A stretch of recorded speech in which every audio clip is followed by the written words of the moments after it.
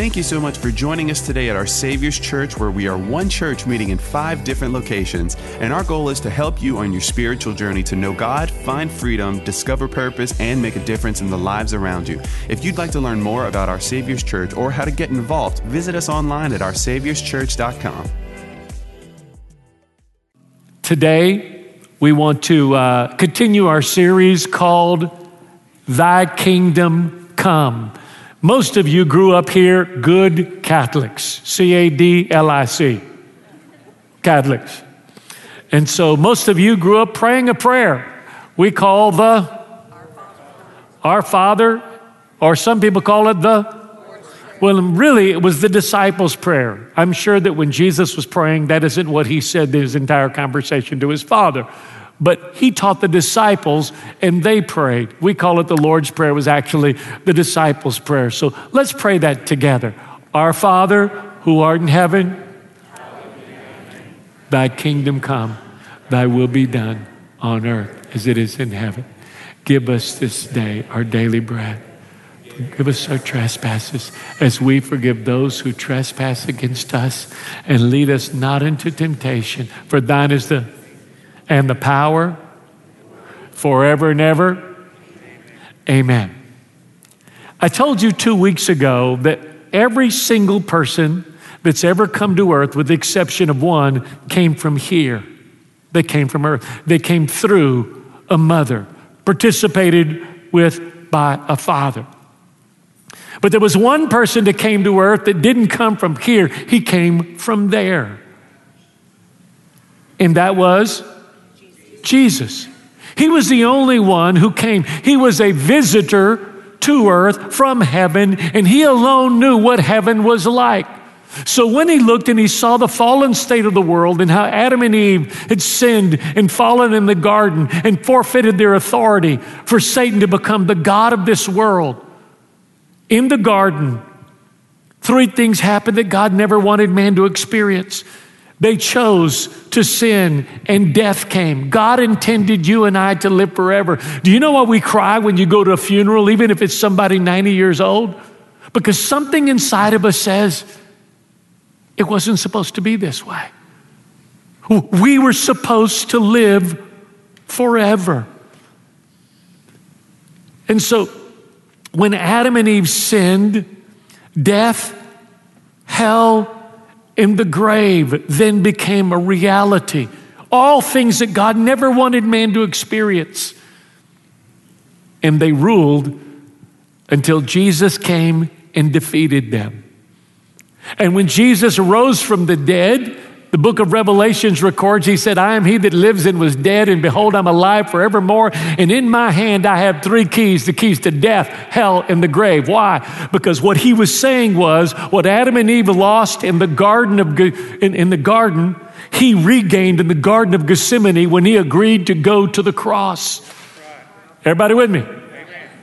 So do you know why you don't have to live in fear, guilt, and shame, which are the 3 net results of sin?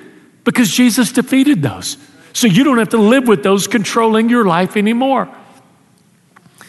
When Jesus rose from the dead, he rose from the dead, and his life is still a mystery. What's a mystery is that he was the most important person that ever graced the earth. And for the first 30 years, we know basically nothing about what he did. We know 3 events. We know number 1, his birth. We know number 2, when he was 12 years old, he went in and he was teaching and asking questions among biblical scholars, and they were blown away. And the 3rd thing we know is that one time he went to a wedding, come on, the Cajun miracle, and he turned water into wine. See, people tell me that all the time. They go, Pastor, Jesus turned water into wine. Why can't I drink all the wine I want? And you know what I tell them? You can. All the water you turn into wine, you can drink too. And they go, Pastor, we don't have to do that. I can go through drive-through daiquiri. They do that for me in a minute. Okay, that's a daiquiri. That's not wine. And so that's basically, think about this, the most important person that ever touched earth. We know 3 events about what happened in the first 30 years of his life, and those 3 events can be told you in 10 minutes or less, in detail. But it was the last 3 years of his life that he began his ministry. With the baptism by John the Baptist, the Holy Spirit lit on him like a dove. God spoke from heaven and said, "This is my beloved Son in whom I'm well pleased." And for the next 36 months, he began a training program that would revolutionize the world. Imagine that. Imagine you are going to do something that you actually believe is going to change the world. You're on earth for 33 years, but you only spend the last 3 years doing it. Well, what kind of a training? You can't even get a college degree in 3 years. Come on, how many got a college degree? How many of you did it in 15 years or less?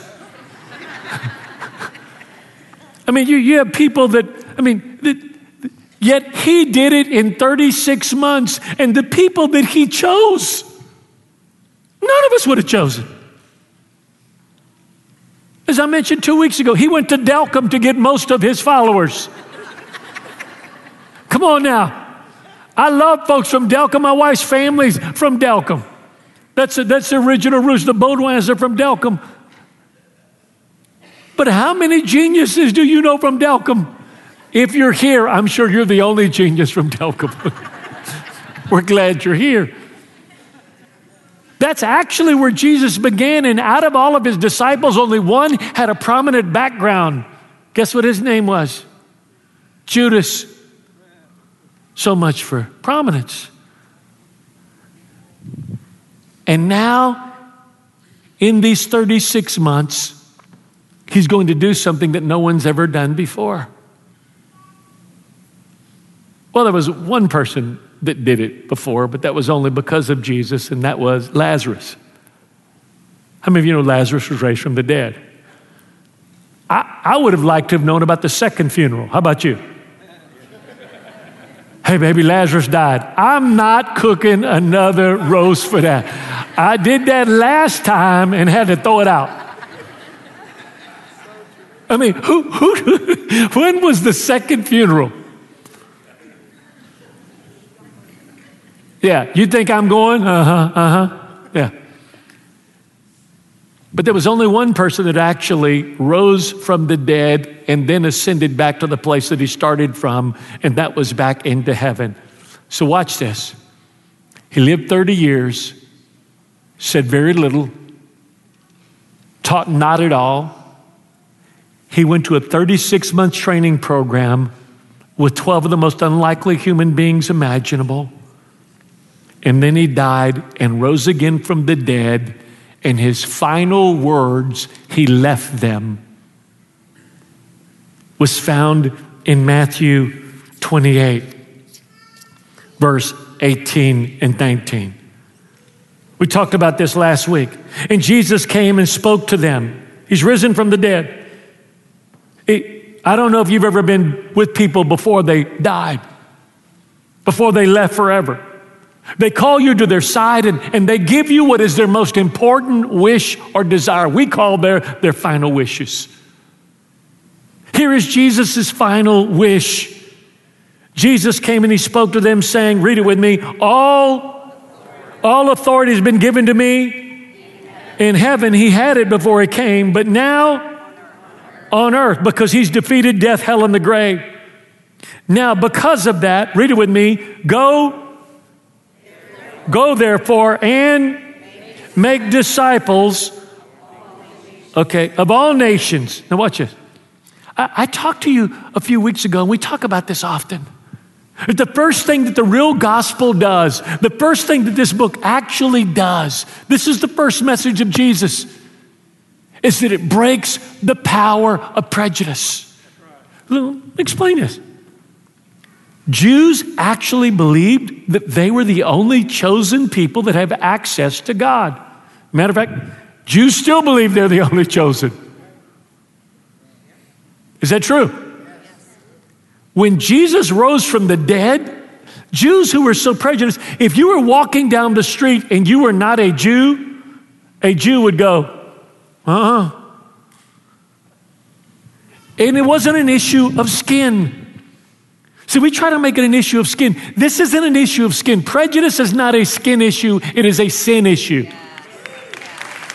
Let me explain this.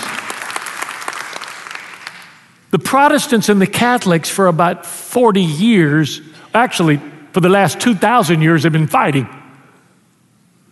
In Northern Ireland, Catholics would blow up Protestants only for Protestants to go up and blow up Catholics. That happened for 50 or 60 years. Guess what color both of their skins were? White. The worst genocide that ever took place happened when millions of Jews were killed by Germans. What color skin were the Germans? What color skin were the Jews? White.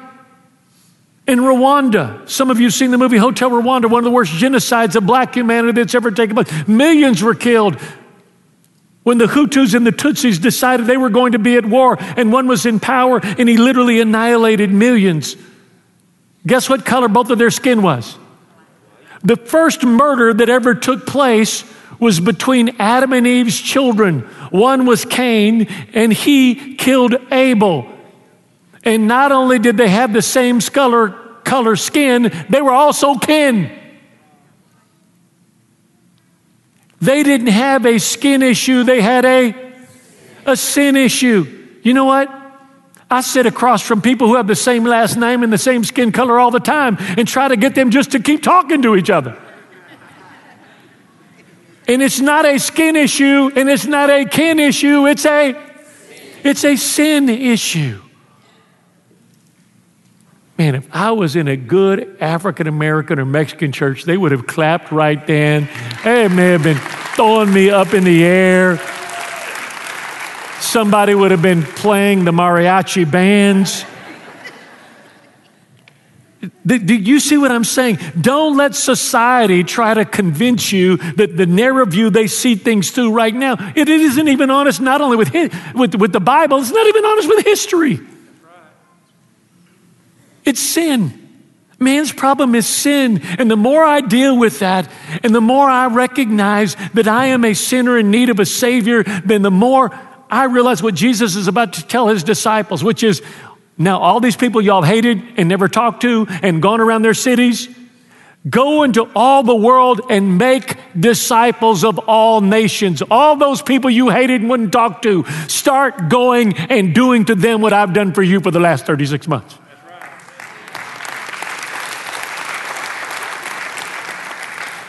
Now, he said, make disciples. As I told you 2 weeks ago, most of you are sitting on trees. Oh, they are. This was a tree, the pew that you're in. Someone cut it and made a pew. So you're sitting on tree and cotton right now, colored cotton. That's what you're sitting on. But someone made it. Now you say, Pastor, why do you continue to say that? Well, 48 years ago, in a junior high school in the Mexican ghetto of Houston, they said, are there people here that want to give your life to Christ and be born again? If they are, raise your hand. The good-looking girl that I was with, her name was Dolores Carswell. She was half Mexican and half white. She raised her hand. And she was the girl that promised me that if I went to the meeting, she would kiss me.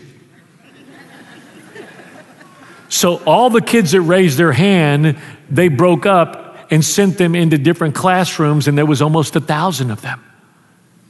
And so I waited for about 20 minutes, and when I realized if I didn't go get her, I may never get my kiss, I literally went, knocked on the door, and she was talking with an African-American counselor sitting there in this room with all these students that are now, they've talked to them and prayed with them, they're now leaving. And I said, hey, Dolores, time for us to go. You know what I want. And the African-American counselor was with her, looked up at me and said, hey, I'm here talking to her about Jesus. Would you like to talk to me? And I went, And as I've told you before, there may be a black or Mexican atheist, but I've never met them. Because if they are an atheist, they've never told their mother or their grandmother, or they would beat them till they saw Jesus himself. Come on, Mexicans, we name our children Jesus. We name our children Jesus. There's more Jesuses in prison than anybody else today. More crosses, tattoos, you know that. And so just being respectful, I said, yeah, but we really got to go. And Dolores said, no, we don't. And he brought me there and he shared with me how I could be born again, how Christ died for my sin, how he could give me a new life, how I could become spiritually alive and be different than my family. And that day I prayed to be born again. Each weekend at our campuses in March, more than 200 people did that every weekend. And we celebrate that, and it's wonderful. But you know what that's like? Well, I know what it's like. How many of you have at least one child? Raise your hand. How many of you had a little party to announce to everybody you were having a child? Raise your hand.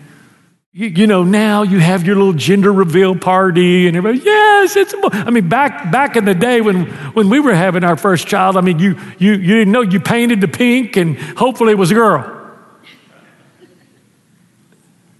But now, you know, they have the gender reveal parties and you get all these little pictures of you and your stomach from the side. Little Instagram post.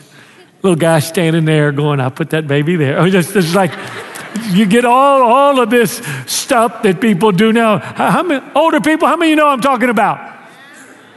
They put more effort into that than we ever did in every birthday party we ever got for 20 years. And so everything is set up and they're all excited and everybody's so fired up and the first baby's going to come and they've got the little stuff and the little guest list and all the little friends and everything and it's perfect. And then the baby comes.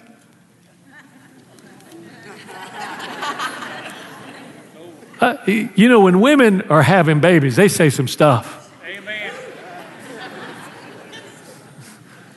Here's one man who needs marriage counseling right here in the front row.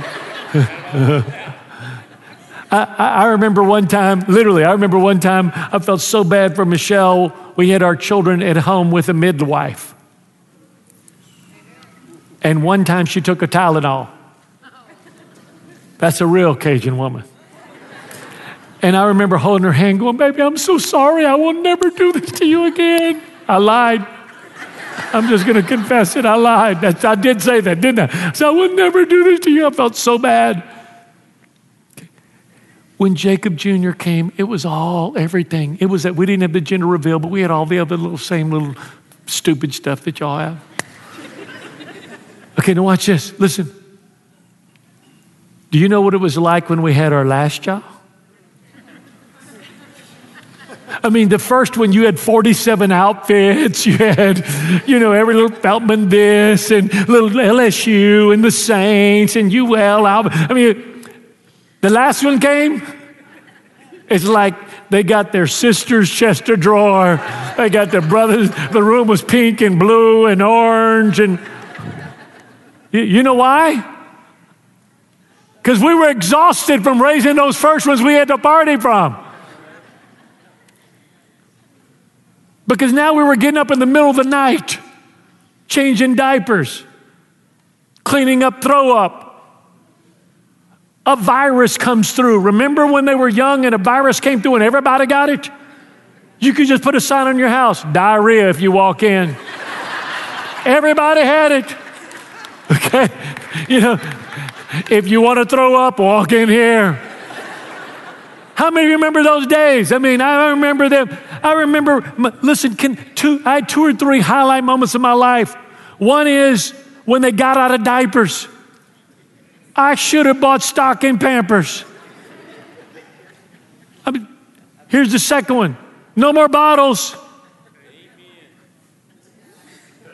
Here's the third one. You can go into a restaurant and not lose your salvation or threaten to take away theirs. You sit in there and go, so help me God, I am a pastor, but I will kill you when we get home. Daddy, you can't say that. You just preached. I don't care. I don't have to preach till next week. I'll repent. Daddy, you're cussing. It's not a curse word. It's in the Bible. Shut up. That's not true. Really. Kind of. If you think it is still the same thing as saying Does anybody know what I'm talking about? Why? Because making babies is fun, but raising them is really, really hard. And every time someone raises a hand and we say, 20 people were born again today, and everyone celebrates, that's the making of the baby. But from that point on, discipleship is the raising of the baby. Let me ask you a question. What would the survival rate be if babies were born, the parties had, and you left the hospital but without the child? Tragically, spiritually, that's what happens so many times with people's spiritual journey. Oh, I gave my life to Christ. I raised my hand. I prayed, and that's wonderful, and that's the beginning of your journey, but it's only the moment of you being born. Then comes the journey of you becoming a follower of Jesus. As a matter of fact, and those of you, my note folks, please go back to 1. I want to use a verse there on page 1. Don't worry, I don't have that many notes. 37 pages is not that much. Okay. John 8:31 and 32 says it like this. Then Jesus turned to the Jews who claimed to believe in him and said, if you, what? Stick with this. What's the next part say? Living out what I tell you. You are what? My disciples. Then you will experience for yourself the truth, and what will happen? Then the truth will set you free. The King James says, if you continue in my word, then you're my disciples indeed, and you will know the truth, and truth will make you free. Why? Because when you start in this word, it starts cutting on you. It starts addressing your life. It starts addressing your thoughts. It starts addressing your money. It starts addressing your mouth. It starts addressing your friendships. It starts addressing your relationships. And at that moment, you're going to have to decide, am I going to give up the path? Or am I going to give up my flesh? One of them has got to die. The word or my old ways. One of them has to die. And as much as we despise abortion, I'm afraid sometimes we might be guilty of many spiritual abortions. Where people are born, but we just leave them there on their own, floundering. So today, I want to talk to you about the 10 commandments of discipleship. This says I have 6 minutes and 54 seconds. The devil is a liar. Okay, are the saints playing today, Pastor Chris? Wow. You have a Saints Super Bowl ring, you don't even know if they're playing today? Are they playing today? At 5? A bye week. Oh, I can preach all day. Thank you. God bless y'all. We're going into overtime. Here it is, real quickly. In the next 10 minutes, let's go through this real quickly. I want to call the 10 commandments of discipleship. Number 1, God not only drew you to himself through someone, the person that led you to Christ, he gave you to others. Let me explain that. When a child is born, everyone's there to celebrate, but somebody's got to raise the child. Somebody has to raise the child. Someone has to help that child grow up and become what God wants it to be. That's the work. When you're born again, God joined you to a group of people. If you were born again in this church, if you were born again in this place, if someone brought you, there's someone that God has divinely brought to model his spiritual truth into your life. It's not an accident. Number 2, Jesus did not call his disciples only to listen to him, but also to be with him. Listen, I believe in Christian counseling. We've gone through Christian counseling. Michelle and I have gone through extensive grief counseling. We've gone through all kinds of different. We are equipped. We believe in that with all of our heart. But look at me. Discipleship is not a 1-hour session once a week or once a month.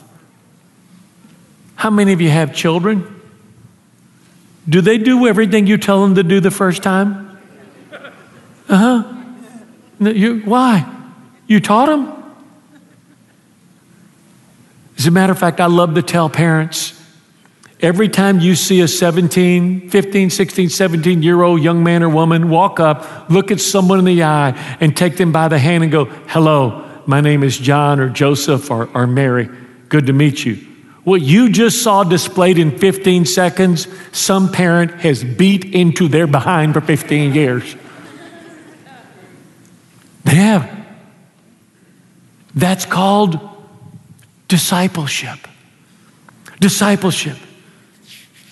That is what we are called to do. We are called actually to replicate our lives and the lives of other people. Number 3, in discipleship, you reproduce in others what you are yourself.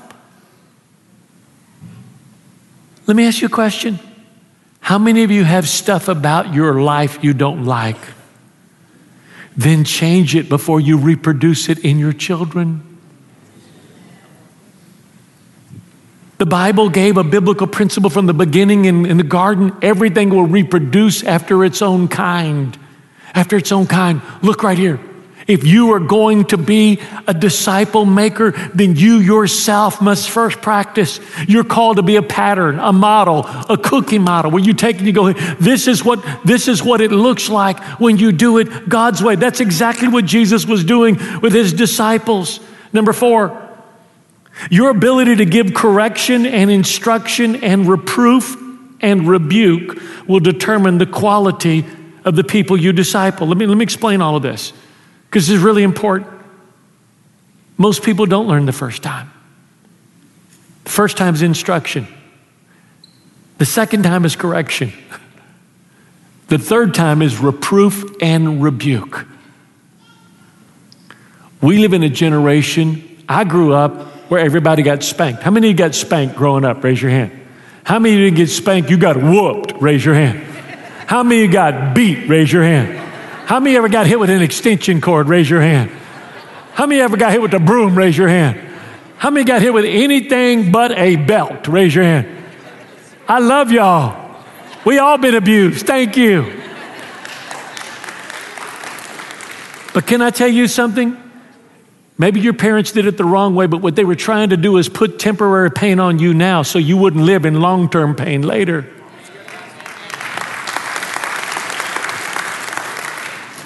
Listen to what Proverbs says about this. Proverbs 1:5 says, the wise will hear and increase their learning, and the person of understanding will acquire wise counsel, and the skill to steer his course wisely and lead others to truth. Proverbs 1:7, the reverent fear of the Lord is worshiping him and regarding him as truly awesome is the beginning, a preeminent part of knowledge. It's the starting point. It's the essence. Read this with me. But arrogant fools, what? Despise skillful and godly and do you know that's telling you who's a fool and who's not? A coach yells at you now and it's called child abuse. I remember when a coach would grab you by your face mask and lift you 4 feet off the ground. You didn't need a chiropractor. You got completely adjusted. How many of you remember those days? Raise your hand. And you walked out and you said, yes, sir. A coach raises his voice to a kid. There's a lawsuit and they're in counseling for 2 years. It's because they don't understand anything about the issues of correction. Proverbs 1:22, fools hate knowledge. Let me tell you how you can tell. You ever start telling someone something, they go, oh, I know. Oh, I know. Oh, I know. No, if you knew, I would not be telling you. Fool. You might have heard it, but the word know means to become intimately acquainted with so that it affects your lifestyle. That's what he's talking about. If you continue in my word, then you're my disciples. Indeed. Let me just stop right here one moment. I'm not saying once you're born again, you're a child of God. You die, you're going to heaven. But if you want life to be heaven on earth, you're going to take the principles of this book right here and apply them to your life. Or you might not go to hell, but you might live through hell now.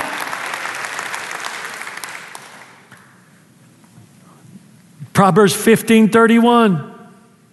Accepting constructive criticisms opens your heart to the path of life. To make you right at home among who? Refusing constructive criticism shows you have no interest in improving your life. For revelation insight only comes as you accept correction and the wisdom that it brings. Stop. How well do you receive correction? You know what I love about Michelle? She's soft and kind and beautiful. You know what I hate? When her voice sounds like the Holy Spirit's voice. Baby, are you sure that's what you want to do? Did you really mean that when you said that? Do you really think? Like, I wish she would do it hard. Because then I go, she's in the flesh. She's just mad. But the package God gave her wraps it up in a way that it's almost irresistible for me to receive. Because it's someone that loves me the most telling me at that moment what I need to hear the most. That's why she's called a helpmate. Because we need... Oh, come on, the women are going, I need a hunt lease, Pastor. I need to get out of here. Okay, number 5. Your willingness to speak the truth in love proves your love for those you disciple. Listen to what Proverbs 27:5-6 says. It's better to be corrected openly if it stems from hidden love. You can trust a friend who wounds you with his honesty. I can tell you right now, God is telling you in his word who you can trust. Someone who's willing to lose their relationship with you versus watch you lose something that you can never regain in the future. Whew. Our pastor in Destin, Florida, Pastor Steve Agalis, says it so well. He says this: you need someone who knows you, K-N-O-W-S, who can say N-O to you. No. How many of you think I probably have a strong opinion about stuff? I can't believe y'all feel that way. And I'm a pretty strong leader. When we got married, I was Michelle's youth pastor. She was 18. I was 23. I've been her pastor most of her life. So whatever Jacob said was the law, and I liked that. It was right, and I loved that. And then she grew up. And the party was over. And she saw I was just flesh and blood and just a normal Mexican, a foot taller than the average one. And there are times when, how many think, let me just go ahead and answer this because I know that some of y'all wonder, how many of you wonder if me and Miss Michelle ever argue or have a fallout? Raise your hand. Okay, let me answer that. Yes, sometimes she doesn't see things like she should.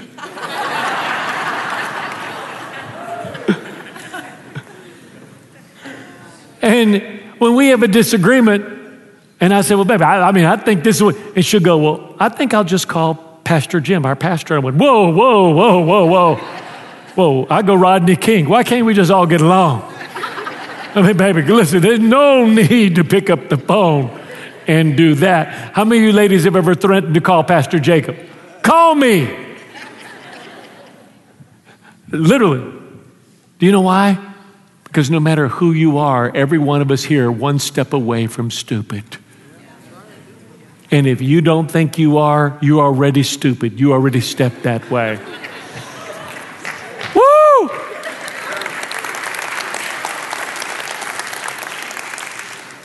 You can trust a friend who wounds you with honesty, but the enemy's pretend flattery comes from insincerity. Real friends that really love you, that'll really tell you what you need to hear. Number 6, your ability to receive correction will determine the kind of disciples you produce. Many of us want everybody to listen to us, but we don't want to listen to anybody. I'm 62 years old. I know y'all are shocked. Thank you. 40 is the new 60. Who said that? I just did. Do you know that I have never in 48 years ever not done what my pastor told me to do, who led me to Christ when I was 14 years old? He's been very gracious to me because he'll say, Jacob, here's my opinion. But when he says, Jacob, this is what God wants you to do, it's a done deal. You say, well, Pastor, what? You're a grown man. Why would you do that? Because I have 60 years of history that tells me, left alone to myself, I've made some pretty stupid decisions. Well, you say, well, I hadn't had that. That's because you're 50. You have 50 years of showing you about the same thing. Number 7, Jesus never gave his disciples preaching lessons and healing lessons. Isn't that interesting? Jesus tells them to go preach to God, and he never even told them how to preach a message. He just showed them. He just showed them. Go and do to other people what you've seen me do. He never, ever, ever gave them a preaching lesson or a healing lesson. Do you know one time Jesus healed a person that was blind? You know what he did? He hocked up a loogie, spit in the mud, and rubbed it in the eye. Wouldn't that be a great Bible college course? How to spit like Jesus. The spitting image. Think of all of the different titles for that class.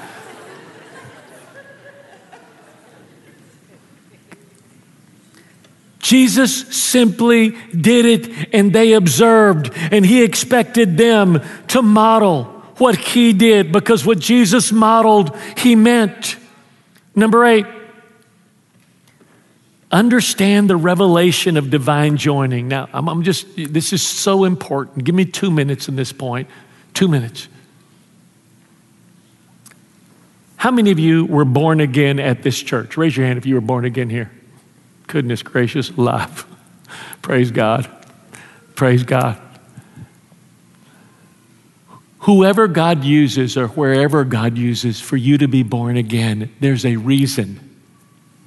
There's a reason. There's a reason. I've had the same pastor who's like my daddy for 48 years. Do you think I've ever disagreed with him? Yes. I really disagreed with him when I was young. Y'all might not believe this, but I used to be young and good looking before I got old and haggard raising all my children. My kids told me, Daddy, you need to dress cooler. I go, I used to be cool, but now I'm paying for you to be cool, and I can't afford both of us to be cool. And all the parents said, Amen. Amen. One of my sons told me one time, he goes, Daddy, why you drive that old car? I said, so you can drive that new one. He goes, oh, thank you. Because you know the story of life. Either you sacrifice for your children or you sacrifice your children. We'll talk about that in just a moment. But in 48 years, that man, I can't tell you. I started preaching when I was 14 years old. Like I was 14. I led 2 spiritual awakenings on my campus before I graduated from high school. I got to speak to my whole public school and share with them what Jesus did in my life and got a standing ovation afterwards. I was so unintelligent in school. I didn't have enough credits. My principal loved me so much. He gave me credits because he loved me. And then he called other schools when I graduated from high school and said, you need this young man to come speak in your school. And I have the letters to this day that Garland Bullock wrote that got me into public schools, which ultimately ended up being almost 3 million students in public schools. So listen, I can't tell you how many times my pastor told me stuff I didn't want to hear, especially when I was single, because I used to be young and good looking. I'd bring a girl around. What do you think about her? He goes, son, you walk around in puppy love, you're going to end up leading a dog's life. I'm like, that's rough. I mean, he would always tell me stuff. And so I would come back from speaking somewhere at some church youth group, and I'd come back and I'd go, how was it? I go, they said they've never seen anybody like me. They said they've never seen anybody my age who just spoke and that God was using them. They said I'm the most amazing thing they have ever seen. And he would look at me and go, you're so proud, I can't even believe God doesn't kill you right where you stand. And I'd go, what? Everybody tells me how amazing I am and how wonderful I am, and then you just correct me.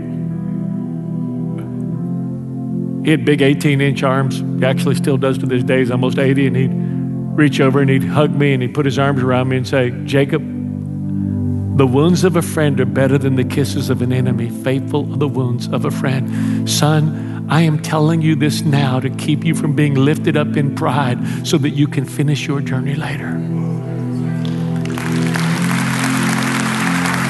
And I'm like 140 pounds, 6'2".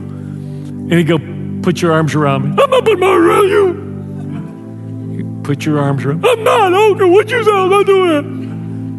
So he said, well, then we're not leaving. After about 5 minutes, I'd go. And a tear would come here. And another one would come here. And then I'd just start sobbing and throw my arms around him.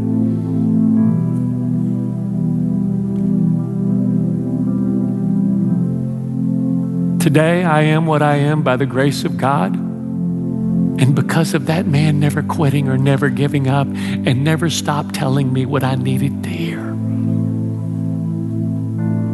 What I need to hear. Look at me. You won't be either. You need a revelation that when God brings somebody to you, it was God that brought them to you, not circumstances. And when you get that revelation, then you begin building relationally. Building relationally. And there are people like that.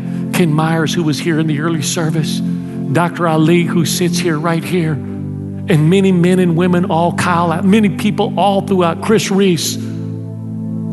Chris Reese came here. He's flashing his Super Bowl ring, came to wave and sign autographs.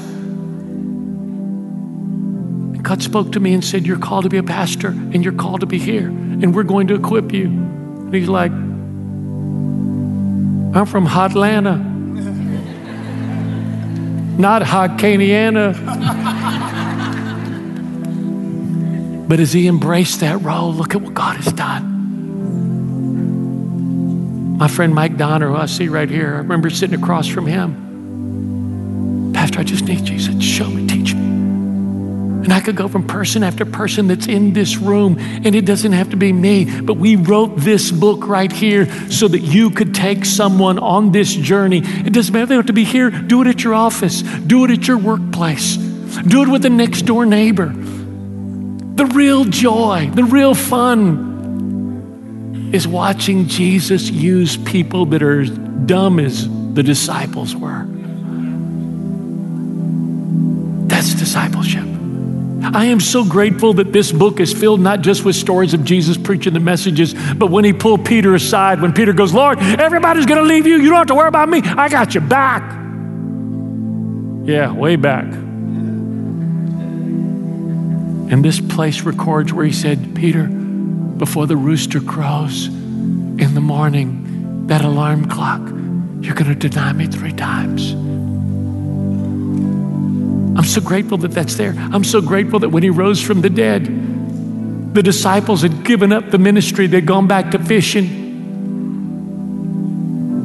And they came after not catching anything all night. And Jesus said, from shore, he had a little fire and some fish. And he said, have you caught anything? And they said, nothing. And he said, cast your net on the other side. And the big mouth, the denier.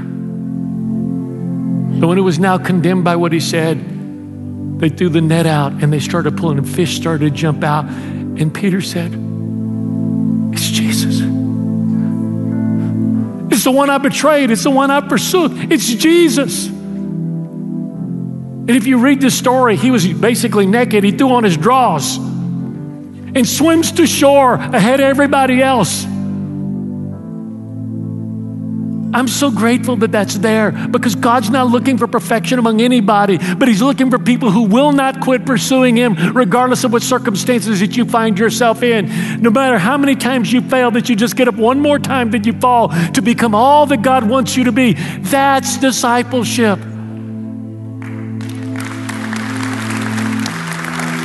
You say, Pastor, why don't people do this? For the same reason so many people produce children but never stick around to raise them. It requires your life. It requires your life. I met with a lot of people before they passed away. Do you know none of them ask to see how much money they have in the bank? You know what they want? They want their closest friends. They want their family. Because indeed, that is the investment of their life. It's the investment of their life. That's why we wrote this book. That's why we want you to go back, purchase this book. It's $5. Do you know why we call it $5? Because we want you to have an investment in it, and we want the person that you invest in to know they've been invested in.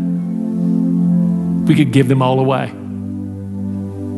We don't have a money problem, but we want it to be a priority for you and a priority for the person you invest in. You might want to go through this with your children, your teenagers. Just start somewhere. Because that Jesus that went up into heaven and said, go into all the world and make disciples, I got a strong feeling that when he comes back, he might look at you and me and say, Did you do the last thing I told you to do? I told you to go and make disciples. Did you do it? Did you do it? Would you pray with me? Father, thank you for these amazing people. Thank you for the grace of God that carries all of us through our shortcomings, our failures, our disappointments of ourselves and others. Thank you for the grace of God that allows us to not quit, to not give up. Thank you for the people that you put in our lives that are gifts from you. They're gifts. They're imperfect because they're people. They're imperfect because they're people. But thank you for the people that have loved us enough to share your truth, to be spiritual anchors in our life, to be people that you brought into our lives for us to build with, to teach us to know you. Today, raise up an army of disciples out of our Savior's church. An army.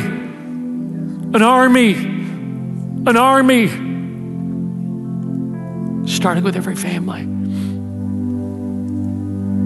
Build a spiritual family here, people that are more committed and connected to others than they are family that don't even know you. And now with every head bowed and every eye closed, I want to ask you the most important question of your life.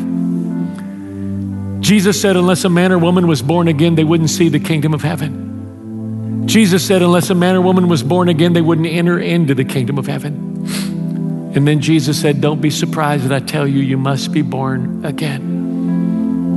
You say, Pastor, I've been Christian, I've been baptized, I've joined the church. Isn't that good enough? That's a great start, but that's not what Jesus said.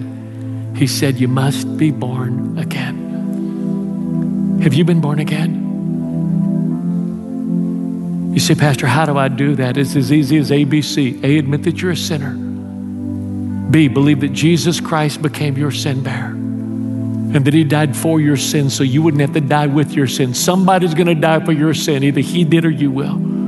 C, confess Christ as your Lord and Savior as you turn away from sin to be born again. So if you're here today and you say, Pastor, I believe in God and I believe in Jesus, but I've never prayed to be born again. I may have been christened or baptized. I want today to be my spiritual birthday. If Jesus himself said, unless you're born again, you won't see the kingdom of heaven or enter into the kingdom of heaven, the answer to that question is the most important question of your life. But if you want to pray today, right at your seat, to be born again, to begin your spiritual journey, I'm going to give you an opportunity right now. No one's looking but me. I'm going to count to 3. At the end of 3, if that's you, if that's what you'd like to do, if you'd like to begin your spiritual journey today and be born again, I'm going to ask you to real quickly raise your hand up high and put it back down. Then I'm going to pray for you. 1, God brought you here. Nothing's an accident. 2, the people that have invested in your life brought you all of those seeds sown into your life. All culminate right now today for you to begin your spiritual journey, being a born-again child of God. 3, if that's you, lift your hand high. Pastor, pray for me. I want to be born again. Yes. 1, 2, 3, 4, 5, 6. Anywhere else? 7, 8. All right. 9, I see that. Okay, you can put your hand down. Last 10 seconds, Pastor. I didn't raise my hand with these 9, but I should have. My heart's about to beat out of my chest. I know this is what I need. I know God's talking to me. I didn't raise my hand, but I should have. Raise it and wave it at me right now. I'm waving just for you. Wave it at me. Yes. 10. All right. Now let's pray out loud, church. We're going to join you, those of you that raised your hand. Let's pray out loud together for all those that raised their hand to be born again today. Let's pray out loud. Dear Lord Jesus, I believe you're the Son of God. I believed it on the cross. You took my guilt, my sin, and my shame, and you died for it. I believe you faced hell for me so I would not have to go. And you rose from the dead to give me a place in heaven, a purpose on earth, and a relationship with your Father. Today, Lord Jesus, I turn away from sin to be born again. Today, God is my Father, Jesus is my Savior, and I'm born again in Jesus' name, amen.